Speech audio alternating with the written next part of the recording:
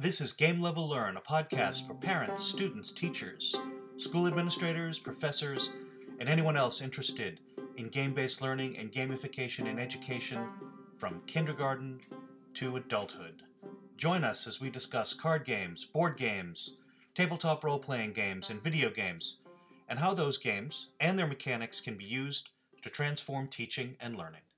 Welcome to Game Level Learn Season 3. My name is John Cassie, and I'm joined, as always, by my good friend and co-host, Tracy Wazenegger. Hi, Trace. Hi. How's it going?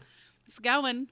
Yeah, it's hot, huh? We are, it's rainy here. Oh, it's raining in Pittsburgh. This has been the summer of rain. Oh. Unbearable heat and rain. Yeah. Yeah. Yeah, I was in the North Atlantic. I was in Iceland and Greenland and the Faroe Islands in July. And essentially what we got was the locals said this is fall weather because it was in the 40s Okay. Fahrenheit. Right. Torrential, sheeting, downpouring rain. Sure. Epic rain and clouds as far as the eye can see. Like to the point where you couldn't even see a hand in front of your face. But your photos were beautiful. Thank you. You're welcome. It was a fantastic trip, and I would recommend all listeners to go. And those of you listening in Iceland know that you guys have a dynamite game store. Stop. In Reykjavik. Do we have people listening in Iceland? Yeah. For sure. You know you can see that, right? I know. So, Tracy, you had the opportunity to go to Gen Con, and I didn't. What did you find there that listeners should know about? What did I find there? Yeah, what'd you play? What'd you do? Fun games. I GM'd for Chaosium. Right. So I was GMing a Call of Cthulhu demo scenario, which was quite fun to play with a whole bunch of people that have never really played Call of Cthulhu before. It was really good fun. Met a lot of nice GMs there. Also, I managed to grab the GM or the Gen Con Arkham Horror card game pack while I was there. Got the new Matt Leacock game, Forbidden Sky. So what? So it's the third sibling of the Forbidden Desert, Forbidden Island. Those might be in the wrong order. So in Forbidden Sky, you actually the story is you're like on a platform in the sky and you need to like repair a rocket, like get power to a rocket so you can get out of there. Huh. You actually build an electric circuit. You physically build an electric circuit while you are playing the game. Oh, that's nice. So if you win and you put the rocket down on the launch pad, it lights up if you build the circuit. I mean, we know what the rocket looks like, but only because we tested it, not because we've ever won. It's hard. We played twice at the Meeple after Gen Con. Meeple is a board gaming group that I run here in Pittsburgh. Right. So crack team playing. Yep. All the good regulars like Jeff, Andy, Tucker, Kayla, and I. Yep. Played it twice in a row. No dice. Yikes. Lost. On normal, of course. Right. Not even harder expert. Yeah. And you brought the A team. Right. Definitely brought the A team. Wipeout. Yeah. Yikes. But it is, there are more pieces and, there's batteries in the rocket, which is, not usual for board games, but the fact that you're building an actual electric circuit is really pretty spectacular. Yeah, it's brilliant. And I got a murder game, because I like murder, where the killer can see everybody, the hunter can see everybody, but all the victims, the prey, have to wear like blackout glasses, so you can't see the board. You have to feel it with your fingers and like move your little guy around. Oh, what is that game called? It's called Nyctophobia. Oh, I've heard about this game. It's so fun. Oh, yeah. Yeah. That's totally my jam. Yeah. Boy, sounds like you had a good time. We did have a great time. Yeah. Yeah, True Dungeon was awesome as usual, and yeah. Brilliant. Yeah. I loved Origins this year, but I would have loved to have had a chance to go to both. Yeah, it was awesome. I'm really lucky that I got to go to both this year. Yeah. Maybe next time. We'll see. Yeah, definitely Origins next year. For sure. for you and me, and I'll be going to Gen Con next year. Yep. And maybe I will. There's no way to know. It depends Right. on when it is. It hits right at the beginning of the start of my school year, Yeah. and it's frankly a little better when it's in the middle of the month than at the beginning. Okay. So we'll see. Yeah. So Fingers crossed. so Tracy, season 3 of Game Level Learn is all about role playing games and Yes. sort of building out role playing. And can I add campaign board games? Yeah. I feel like we talked enough about campaign board games last time, and I feel like it's going to come up again today. Almost certainly. Yeah. I think that for people who maybe don't have the time to play a role playing game, I think campaign board games, a lot of them present a nice alternative Right. where right. you get to see some of the same, Yeah. game mechanics or categories that we're going to talk about. For sure. I think that's definitely true. And listeners, if you're not sure what we mean when we say campaign board games, you can really just go back into the end of season 2 and listen to the last couple of episodes there where we explicitly talk about board games that have a role-playing feeling, right? Right. But basically in this case, what we're talking about, a role-playing game is quite an abstraction, right?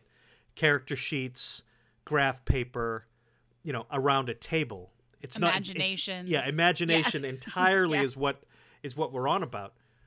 Whereas a board game will provide you with maybe some miniatures or a board, a campaign book of scenarios to play, different characters, different avatars whose identity you can inhabit, that sort of thing, right?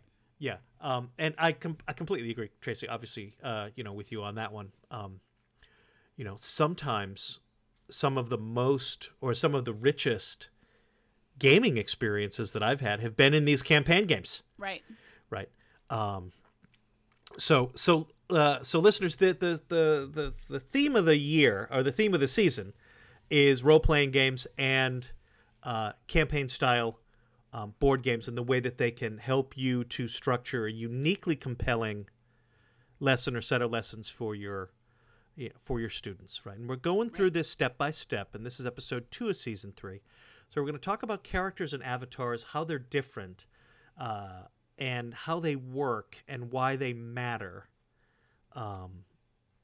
And Tracy, from my perspective, characters and avatars are similar. Yes. But they're sort of fundamentally different as well. At least they're different in sort of the way that they work or how they're created or what they mean. Yes. Though I think in some games they're so linked that they're almost the same thing. Yes, I'd agree with that. Yeah. Yeah. So I think of a character as being an idea. Yep. Whereas an avatar is more of an image. Yeah. Yeah. That's sort of like the fastest way I could that resonates for me. distinguish the two. So characters are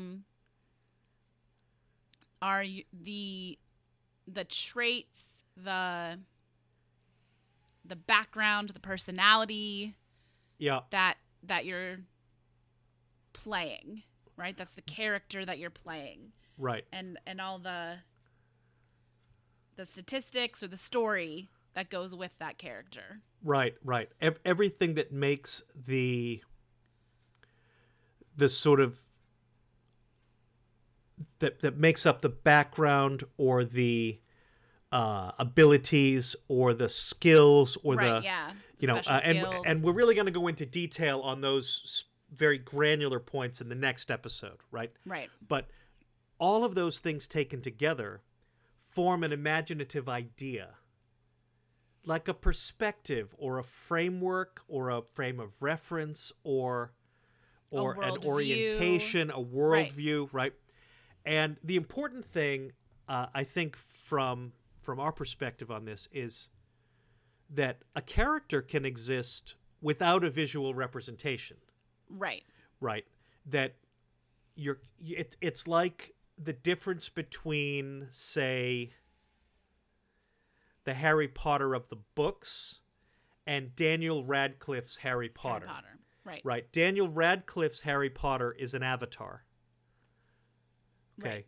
It can have all of the outward expressions of the character, Right. but by virtue of it being a visual concept, it's kind of locked into a visual gestalt, right? That it's Right. harder to know what Daniel Radcliffe's Harry Potter is thinking in the movies, because a movie is a visual Right. concept, whereas in the books, J.K. Rowling can spend as much time as she wants inside Harry's imagination or inside of his personality or his anguish or his delight Right. or whatever, right? Right. Yeah. In a lot of games, you can make an avatar without having a backstory or a personality or Right. anything like that. You can make, but you can't really make a character without some of those things. Right. You can create an avatar that lets you play a game Right. and not care at all Right. about notions that are critical to developing a character. Right. Right. A character without that visual form can still be sort of fully operative. Yes. Right. For our purposes. Right. Right, Whereas right. an avatar, an avatar is the sort of thing you want to encourage, I think, your player learner to design or develop, but it's not the most important thing necessarily. Right. Right.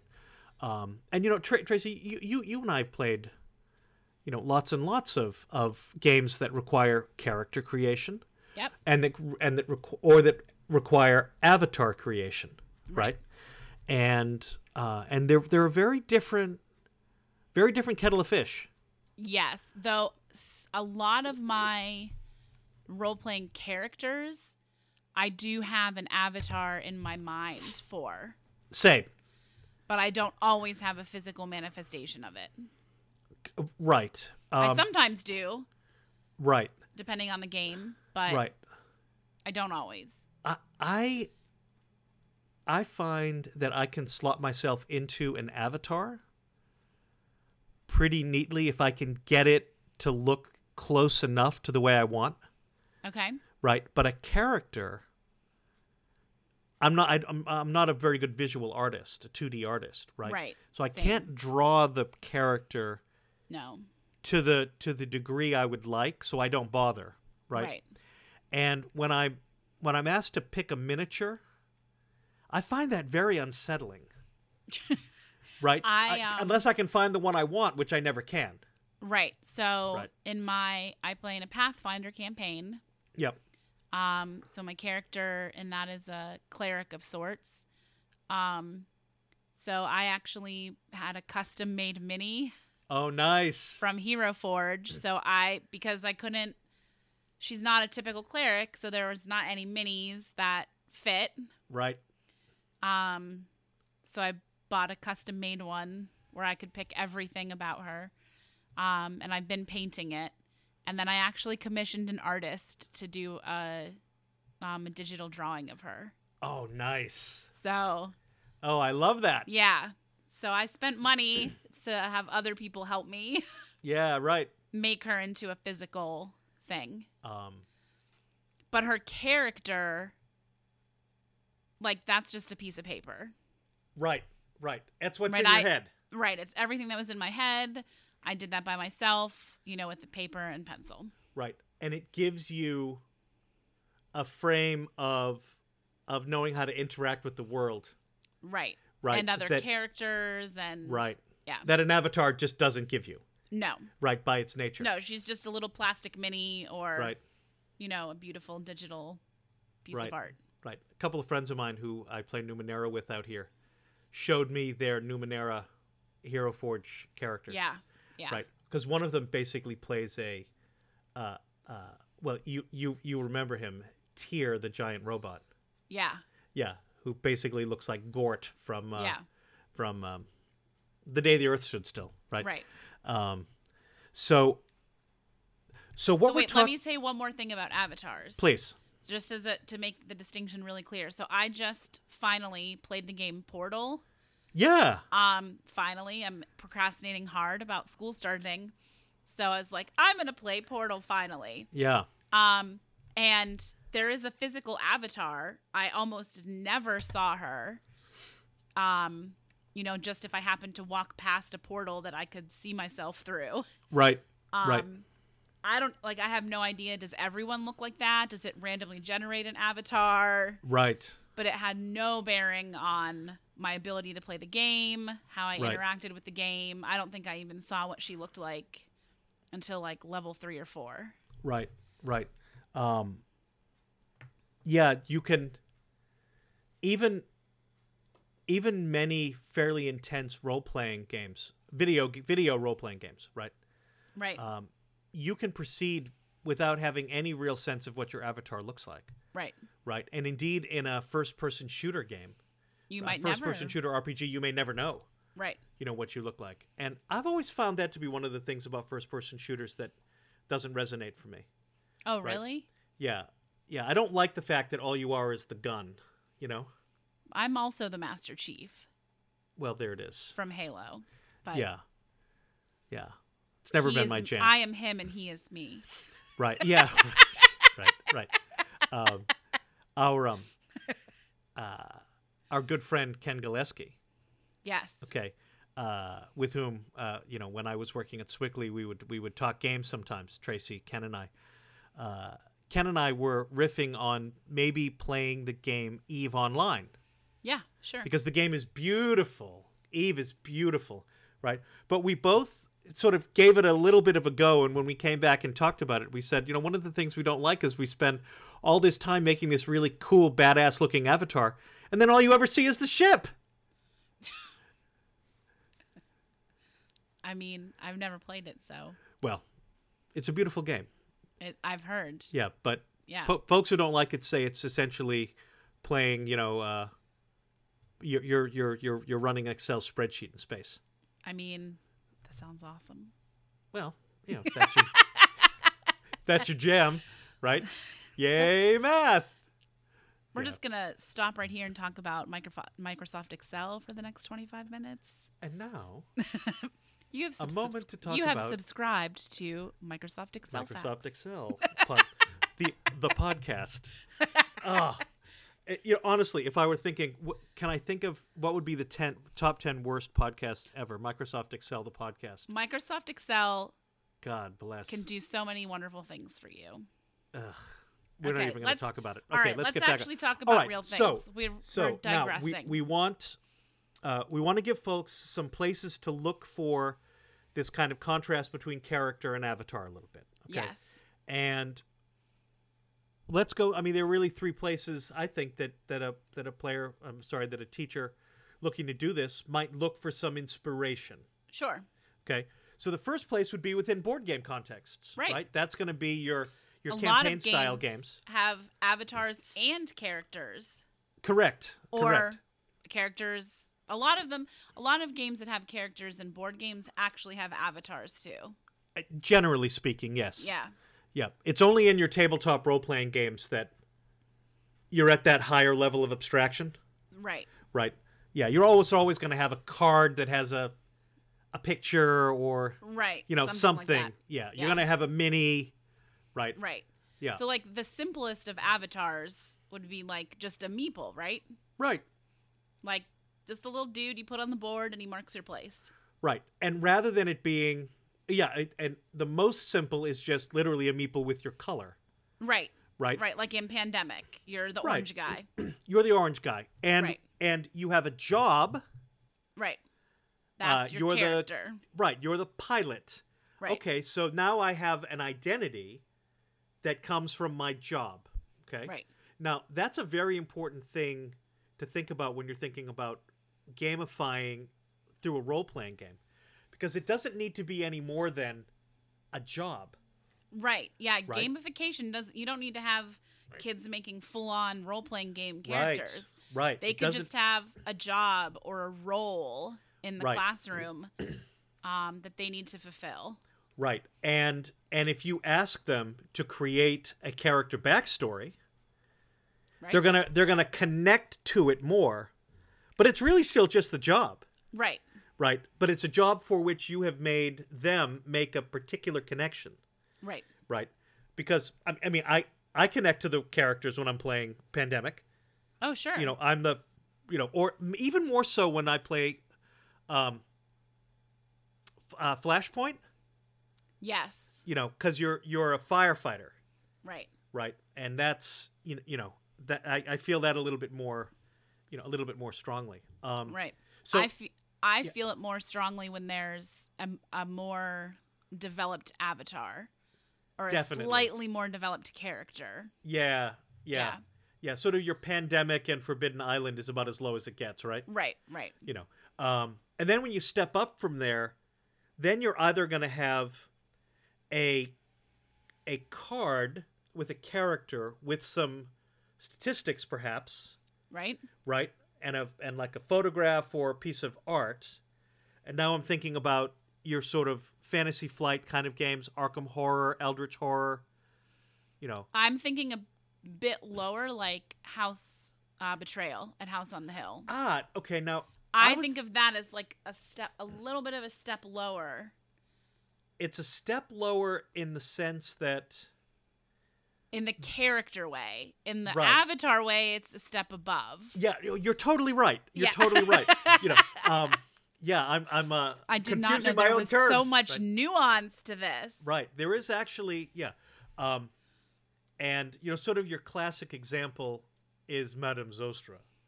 I'm Heather, always. Yeah, Heather. right. And I'm always Professor 93 years old. Oh, Father Reinhardt or Yeah, I Father can't- Reinhardt. I don't know whatever the other side is. Right. I can see his I know, I can see his avatar, but mini- I can't remember his name.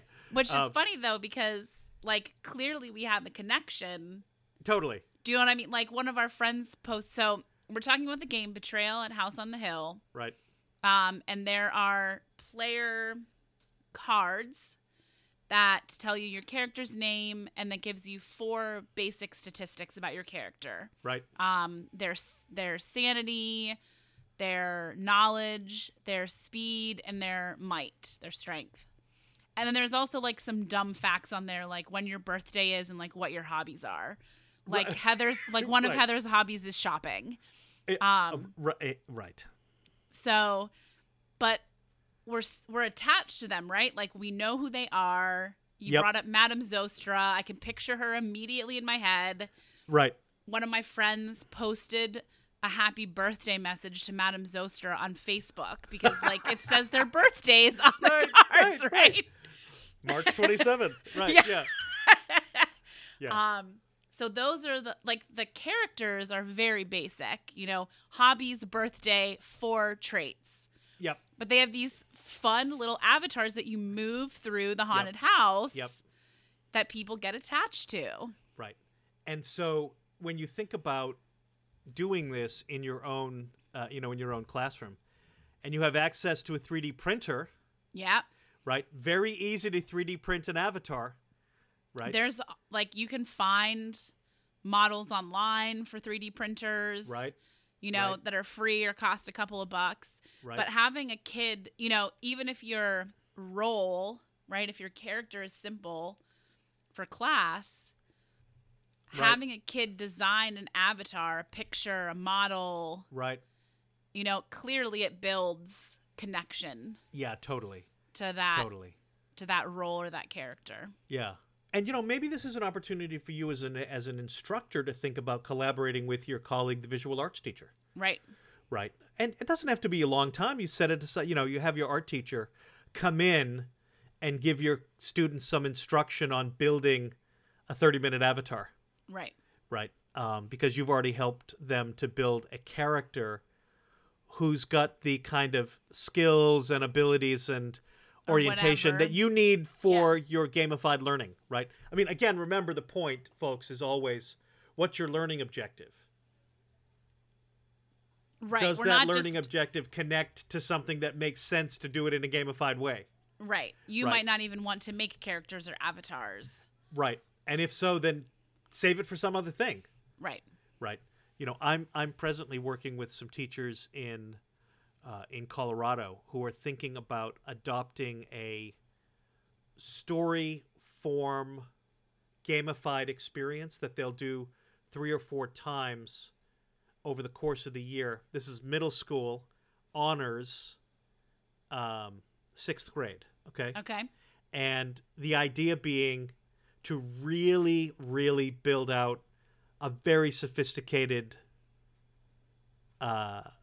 vocabulary development, Okay. okay, and to afford the highest ability students the best way to differentiate up for very high ability students in your classroom is through gamification, I think.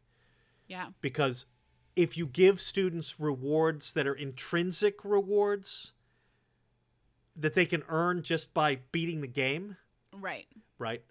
Then Or beating themselves. beating them, right, exactly, right? Yeah. You know, okay, well, I was at this level and now I'm that level plus 5, Right. right?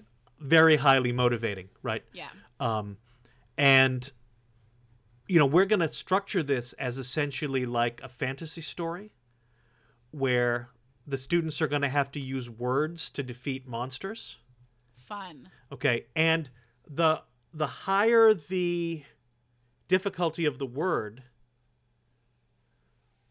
the more potential damage it will do. Right. Right? So words will be assigned to be like a D4 or a 6 or Yeah, an yeah, 8, yeah. right?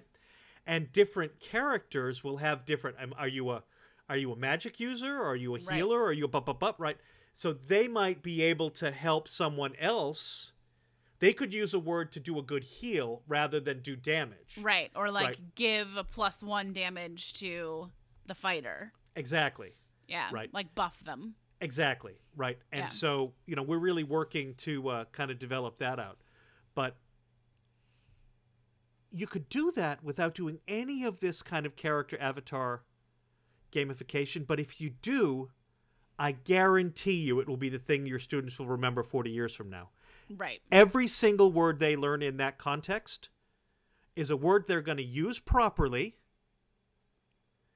use effectively, use skillfully, and if they're asked about it on a standardized test, they're going to get it, Yeah. right?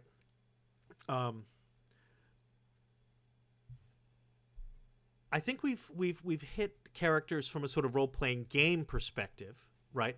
From a board game perspective. Yep. Yeah. From a role-playing perspective, it really depends on what the system's looking for, doesn't it? Yes. Right. So in other words, a role-playing game has its own sort of objective. Right. Yeah. Let's just name a couple of games that people board games that people could look at that have like roles or characters that might be interesting for teachers to look at. Okay. So we've already said Pandemic. Yep. I think it presents a really interesting opportunity to look at like different roles and special abilities Yes. and how they could fit together. Yes.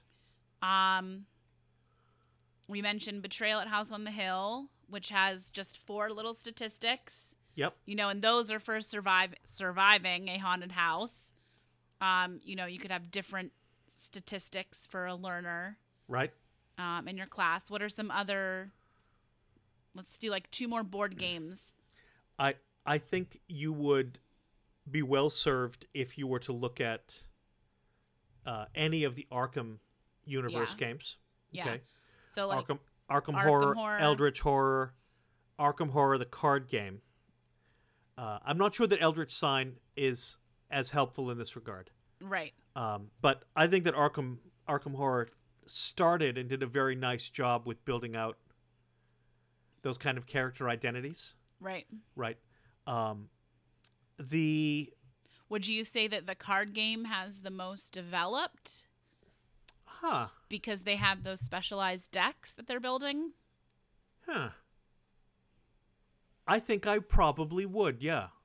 Okay. Yeah, I haven't really me thought too. about it, Yeah. right? But you ask it, and I'm like, oh, yeah. Yeah. Another game to look at, and this is for sort of more hardcore gamers, would be a game called Gloomhaven, Which is a campaign game. which is a campaign game in which you inhabit a character who has a miniature, so it's kind of, you're really doing more of an avatar, right? Right. But the game, by virtue of the story it's telling, right, encourages you to create role-playing depth, to create character within the avatar, right? You don't have to, but it strongly encourages it, Right. right? And perhaps in the show notes I'll drop 4 or 5 more different Yeah. games that you might look at. Right. Yeah. I just think it's helpful, like For sure. Arkham Horror. I don't know about Gloomhaven, but Arkham Horror, the card game you can play by yourself. Yes. So you don't even need to have someone that will play games with you Right. to look at, different characters and how you would build their decks and what different powers they have. Right. Just to get ideas for what you could do in your classroom. Totally. Yeah. Yeah. And to sort of get ideas about how these things might look or what they might, Right. kind of how they might function, right? Right. In role-playing games themselves, it comes from sort of the ways in which the game wants you to be thinking about story and plot, doesn't it? Right. How your character interacts with the story. Yeah, interacts with the story, right? Right. So the different kinds of qualities that your character will have Right. is based in part on the kind of stories that the game designer wants you to have. Right. Right. Right. So character creation is different in different role-playing games. Indeed. Sometimes it's very complicated. Right. Other times it can take 3 minutes. Yep. Right. For your purposes as a gamifying teacher, you want to be sure that you know what you want your learners to accomplish. Okay, and then think about what are the skills, what are the competencies, what are the backstories, Right. right? And then you're going to want to ask your students you're going to sort of give them an inventory that they sort of have to fill out or think about to create the backstory of their character Right. so that their character makes sense. If they're making a character, right? You could also Indeed. just have a role or Yeah. Yeah. Yeah. It really depends on how deeply you want to go into the character side, Right. right? And if you want to go deep, you really need to be able to generate that backstory somehow, right? And Right. And some game systems are really very good at generating backstory. I think about the game Traveler, which basically the whole character creation system is, well, what have you done for the last 3 years? I learned this and I did this and I took that wound and this happened. Okay, well, your statistics move around like this and you pick up these new skills and right? You enter play as like a 50-year-old, whereas in in many of these other games, you start at 15. Right. Right.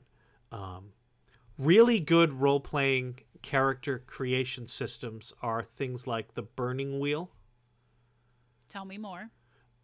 Burning Wheel is a system where when you are done creating your character, you have a fully fleshed out and realized story. I was from this social class. My parents had these qualities. I did this when I was in my early 20s. I Okay. traveled to this place. I did this thing. I learned. You So end up very- basically writing a story, Right. Very detailed backstory. very detailed, right? Yeah. And there are some game systems where You just write a couple sentences. you just have a couple of sentences and you've got a statistic or two, and Right. that's all you need. what are a couple of role-playing games, Trace, that you might suggest? I think so. I just picked up the Fate Core Yes. rulebook. So there's a big rulebook and there's like a little tiny like just make a character and make a game and play. And it's very small. It's simple character creation. I think that's a really good place to look for people who maybe aren't very experienced because it's simple character creation. I mean, D&D was my Sure. entrance to role-playing.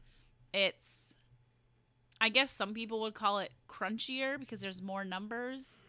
I think 5th edition is not so numbers heavy.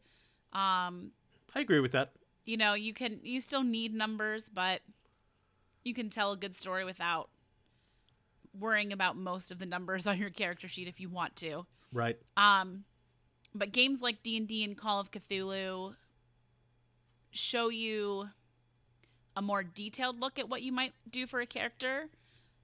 Physical descriptions, mental descriptions, mental strengths, physical strengths, things like that, and then specific skills that your character might be good at, which I think we're going to talk about in another episode. Yeah, that's special skills. Yeah, that's down the road. Yeah. But yeah, I think Fate looks like, I think the point of Fate is that you can easily use it to tell any kind of story you want. Yes. So that's quite appealing to me. Yes. Yeah. Yeah. That it can be sort of reskinned for anything, including, I hope, education. Yeah. It almost certainly can. Yeah. Although we have not, neither you nor I have attempted it yet. Correct. Right. We have not attempted to use that system. Right. I have not. You know what? I think I played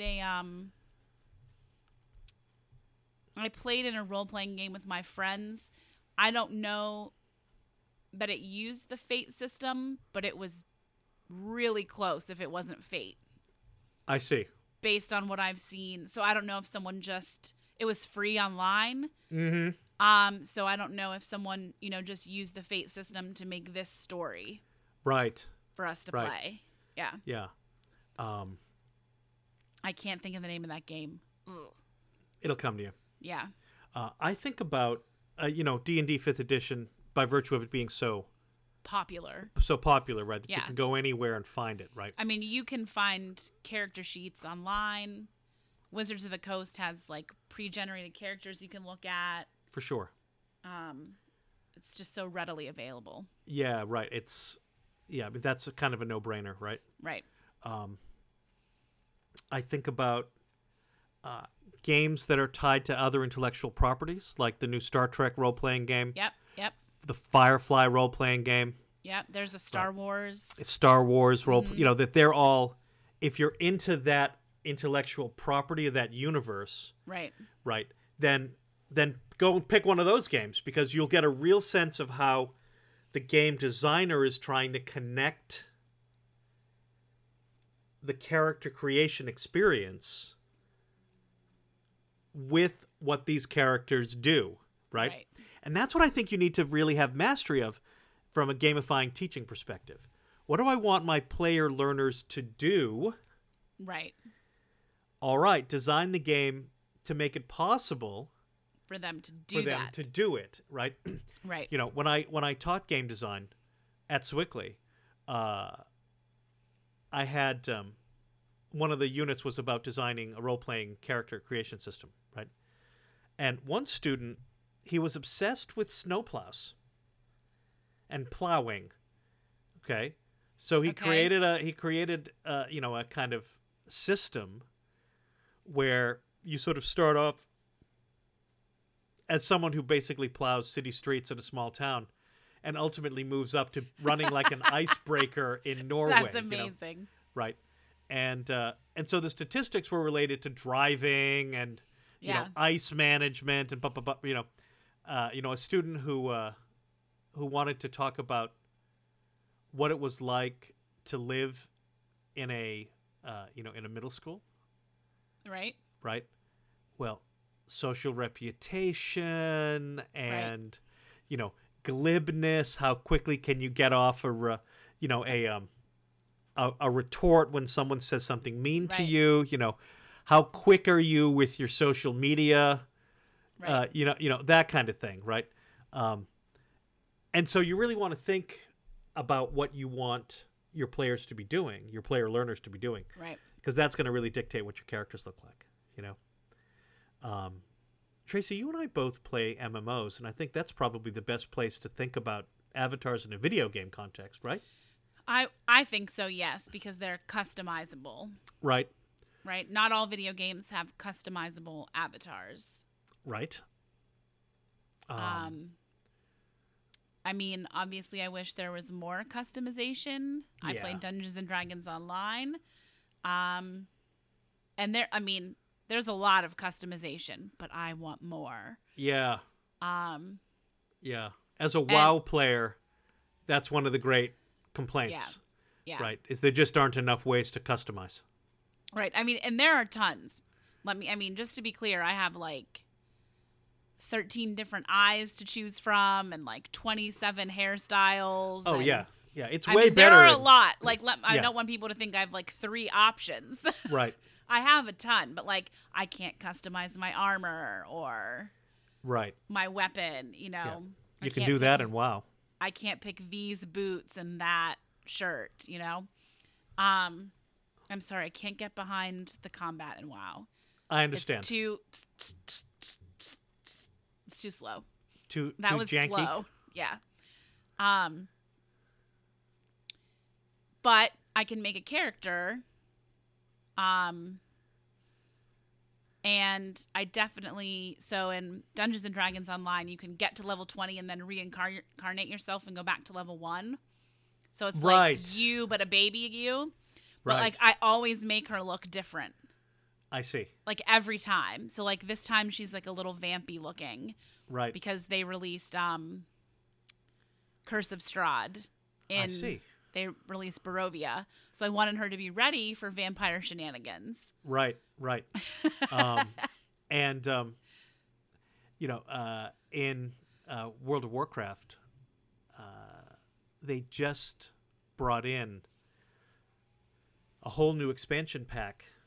So we've got This is a all these whole new- commercials about the 2 factions that fight each other. Exactly, right. Yeah.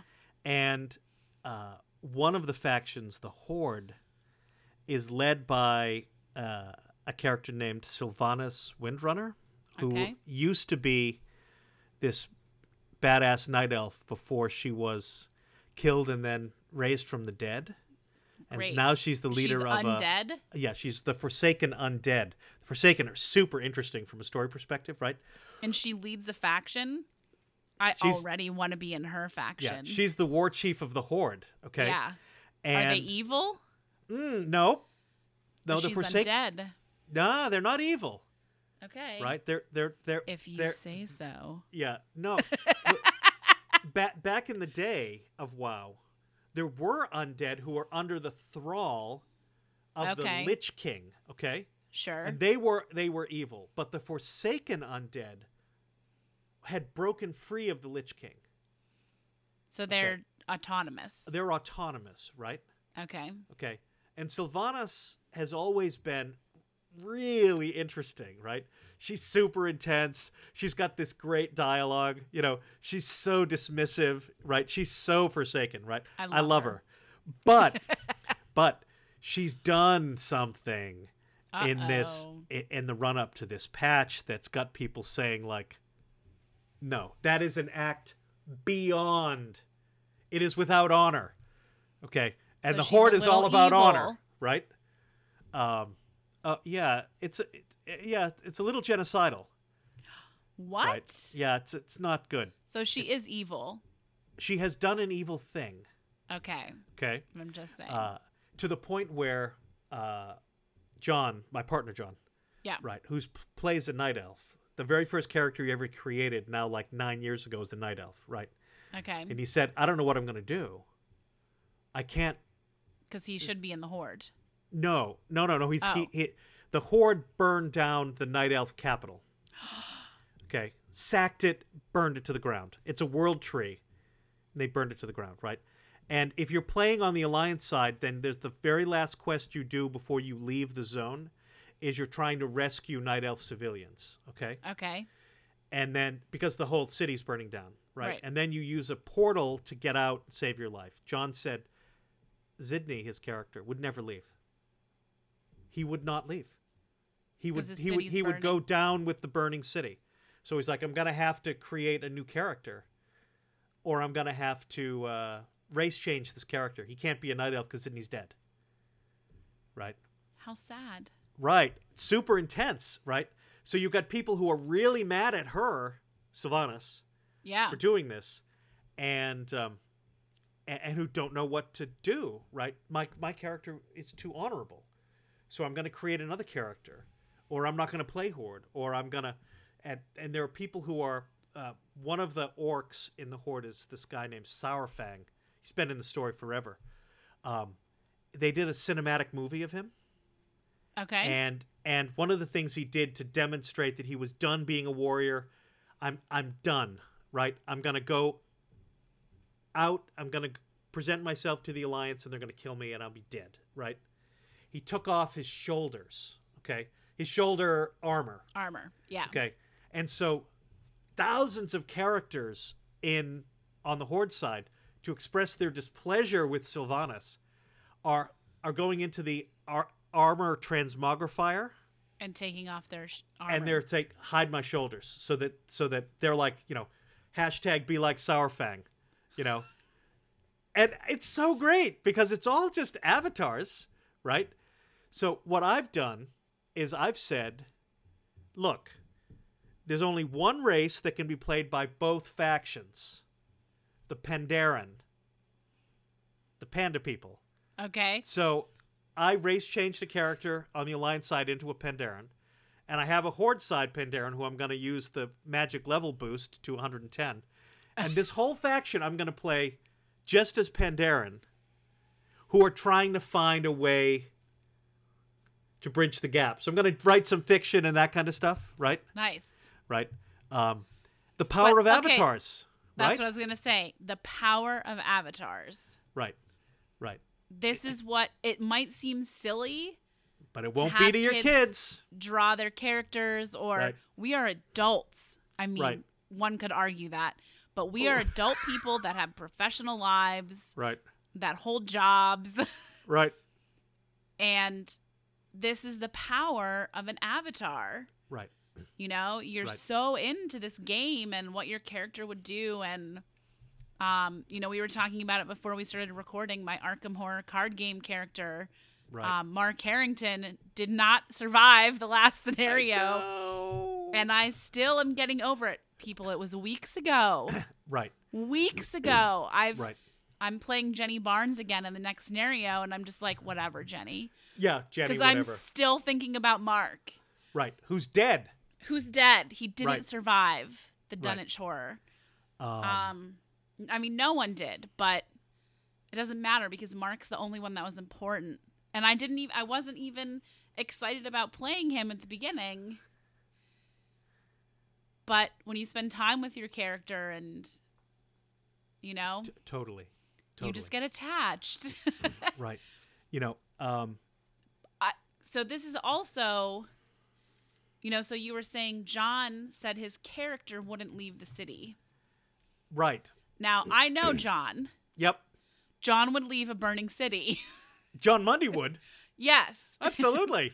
So this is, I think, an important time to mention one of the benefits of characters and avatars in games, in classrooms, is that Yeah. they're not you. That's right.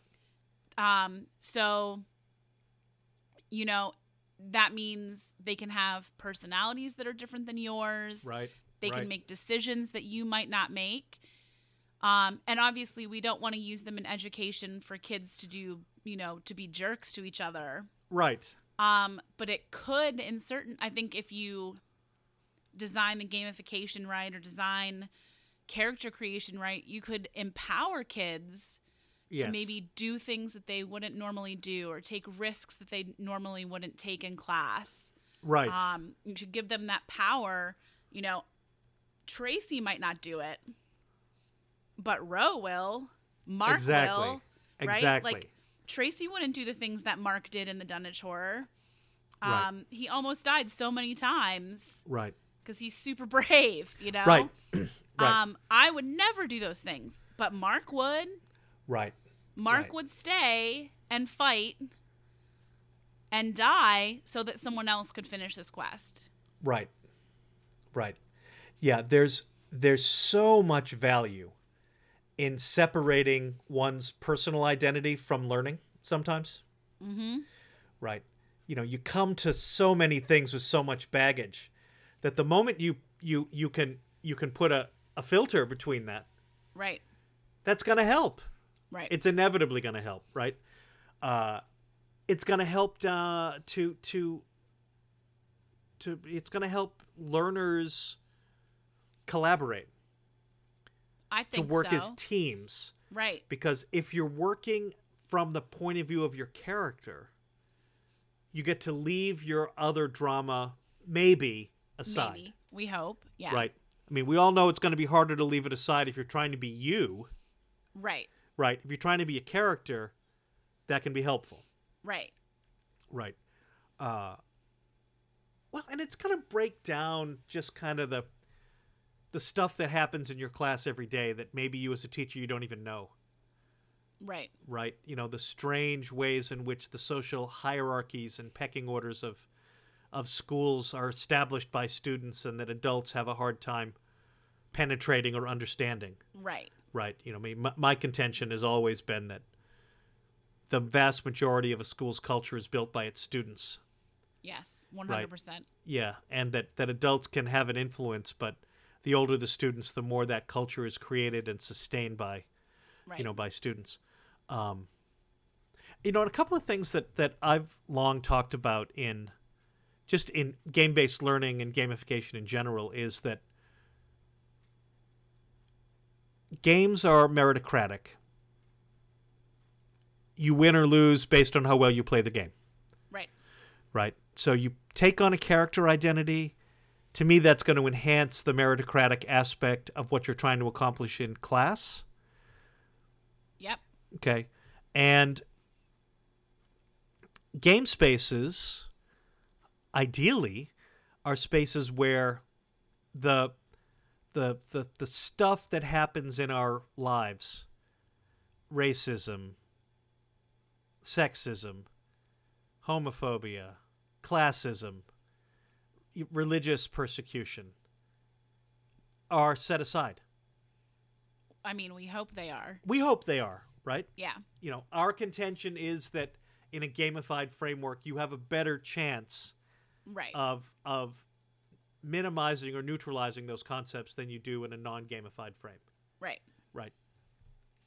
It's not a paradise, people. Right. Wait, I don't want people to think that the gaming world is. Oh, no. No, the gaming world is horrible. Yeah. In that respect, in a lot of ways. I mean, Tracy, just earlier today, I was watching you and another dear friend of ours, Andy, engage in a real attempt to teach someone online about why representation matters, right? Right. If the only characters you ever see on television, in movies and plays, et cetera, are, of a particular type, white people, men, whatever, right? Right. Well, these visual images are powerfully shaping to one's sense of what one can do in the world. Right. And how one fits into the world. And so any representation of people who are different from you It's great. is great. And Yeah. so we should encourage it more, Right. And this gives you an opportunity to maybe say you're going to create avatars, but they have this quality. Right. Right. Or you can create a character, but the character has to have this identity, as a way of trying to challenge and shape up the way that people are thinking about the world. Right. Yeah. Did we miss anything, Trace? I mean, I feel like I could just keep talking about Mark. Yeah. I realized as I was talking that I was getting like really fired up about it. Yeah, right. Right. I of course in the Arkham Horror game. Oh, and there is one more. You go ahead, but then I'm pulling my finger up so I remember that I have one more thing. I had great success with Wendy Adams. Yeah. Right. And when I got to the end of Dunwich. Did she survive? She did. What? How? Oh, well, because that's a whole podcast. Right. She's got so many trauma points. Yeah. That I'm like, I have to retire her. Mark I can't send her out. I can't send her out. Mark can only take 5 total horror. Yeah. And in the first scenario of Dunwich Horror, he got 1 permanent. Yeah. That's what I'm talking about. So he was always like, 4 to go. Yeah. And 4. He's for GLA. Yeah. He's great, though. You could take 4. You could take 4 hits, in 10 seconds. Yeah. He is a champion. Yeah. Throwing dynamite over his left shoulder and then shooting stuff out of the sky. He's a badass. He's an angel amongst us. Yes. Okay, the last thing I want to talk about. Last thing. Cooperation in class. So we've been talking a lot about characters and avatars, and as we were talking, I kept thinking, like, it just kept popping into my head. If one of the things you're interested in doing in class is having kids working together productively. Yes. I think there's a couple I think you should definitely look at Pandemic. Yep. Because you need the roles to be successful. So if you would imagine, a group work situation where people have different roles and each role is vital to accomplishing the end goal. That's how it is in Pandemic. Also, some role-playing games have built in as part of the character creation your connections to other people. Right. So that could even be something that's built in to the class or the activity or whatever you're doing. So Numenera, that you talked about, you have built-in relationships. Yep. Like when we created our characters, we were all required to make a connection to at least one other character. Yep. And it ended up being like a whole weird network, Yeah, but it really worked. It really worked. Yeah. But so we all had a reason to be together and to work toward the same goal. Also Fiasco, which is a super rules light. I would almost call it like a party game RPG, because you could really just like sit down with a whole bunch of D6s and play. And it's a lot more like improv than anything else. Right. But for the purposes of gamification, you set up relationships with the people that sit next to you in the game. So I think if one of your learning targets is cooperation, interpersonal relationships and learning and things like that, there are ways to build that into the character creation or the roles in the games. Yeah. All that really resonates for me. Yeah. Yeah. That was just one other thing I wanted to say. Yeah. Brilliant. Sometimes I am. Oh, you're brilliant most of the time in my experience. Sometimes.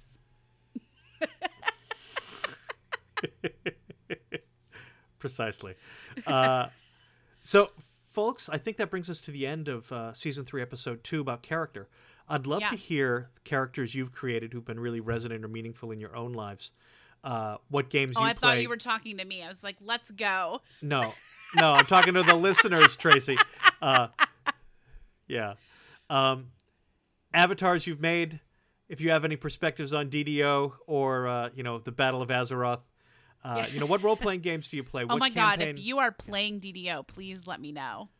Yeah, and if you're playing well, let me know. Yeah. Yeah, for sure. I'm the filthiest of filthy casuals. What does that mean? It's like, what do you like to do in WoW? I like to go questing and, Oh. you know, yeah, it's like, no, anything that requires even the remotest skill, You're out. I'm like, it's much too hard. Okay. Right. John is always on me. No, you should be doing these. I was like, I don't want to do those things. They're too hard. I'm like I don't want people yelling at me. Yeah, I'm like in between. Yeah. I can be that guy that's like, let's do this. We're going in on Reaper mode and we're going to crush this. Let's do the fastest Shroud run in the history of Shroud runs. And then other times I'm like, herp, derp, derp, derp, derp, derp. That's never me. Never. I'm never like, yeah, Reaper mode. Yeah. And then other No. times I'm like, let's go try on outfits. That's right. Yeah. I'm like, no, I'm more With like daffodil mode. Yeah. With my Yeah. friend Jason, who is like my best girlfriend. Yeah. That's. Because he has girl avatars every time. Yeah. Right. Right. Yeah. Brilliant. Folks, we both Tracy and I look forward to hearing your thoughts on characters and avatars. And next week it's gonna be more characters and avatars, frankly.